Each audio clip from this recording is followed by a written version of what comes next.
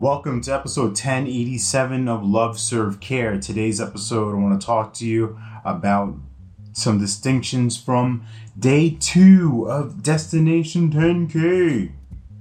I had a powerful conversation with the folks in here, and what was really exciting and what I saw for them as the opportunity of growing their businesses, of serving at a high level, was this ability to distinguish being a buyer and being a seller.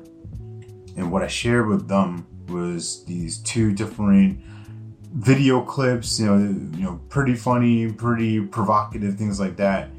And what I wanted to get across to them is that in one context, somebody was a buyer, in one context, somebody was a seller. And I may have talked about this on a previous podcast, but with the buyer holding the power, the buyer being the person that at the end of the day can simply walk away, is unattached, is unafraid of anything, right? Because they're in the hunt for something, they're looking for something, and if it isn't the thing that they want or they feel connected to, or doesn't clearly help them with a problem or opportunity that they have, then they can walk away. They don't need it. They don't want it. And so what I see from coaches in the world, what I've seen early on in my sales career was being the seller, being the person like, I have this thing, you need it. In reality, I need you. I gotta have you. I gotta be, And when you're being that buyer, right, converting yourself as a person who's selling a service to being a person who buys a client, right?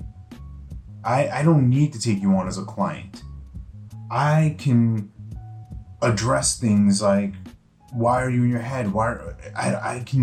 I can create you in a space of, I have a few psychometrics, a few characteristics of people that I work with in mind.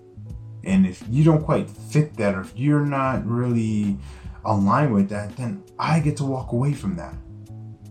And that's a beautiful power. So for you, how do you see yourself? How do you create yourself to be the person that is buying versus the person who's selling? And when you can do that, then we can start to make a powerful transformation in our clients' lives.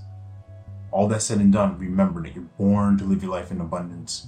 You're the master of your future, you control your freedom, and you have complete dominance of your thoughts, your emotions, and your habits. Take care. God bless. Stay blessed.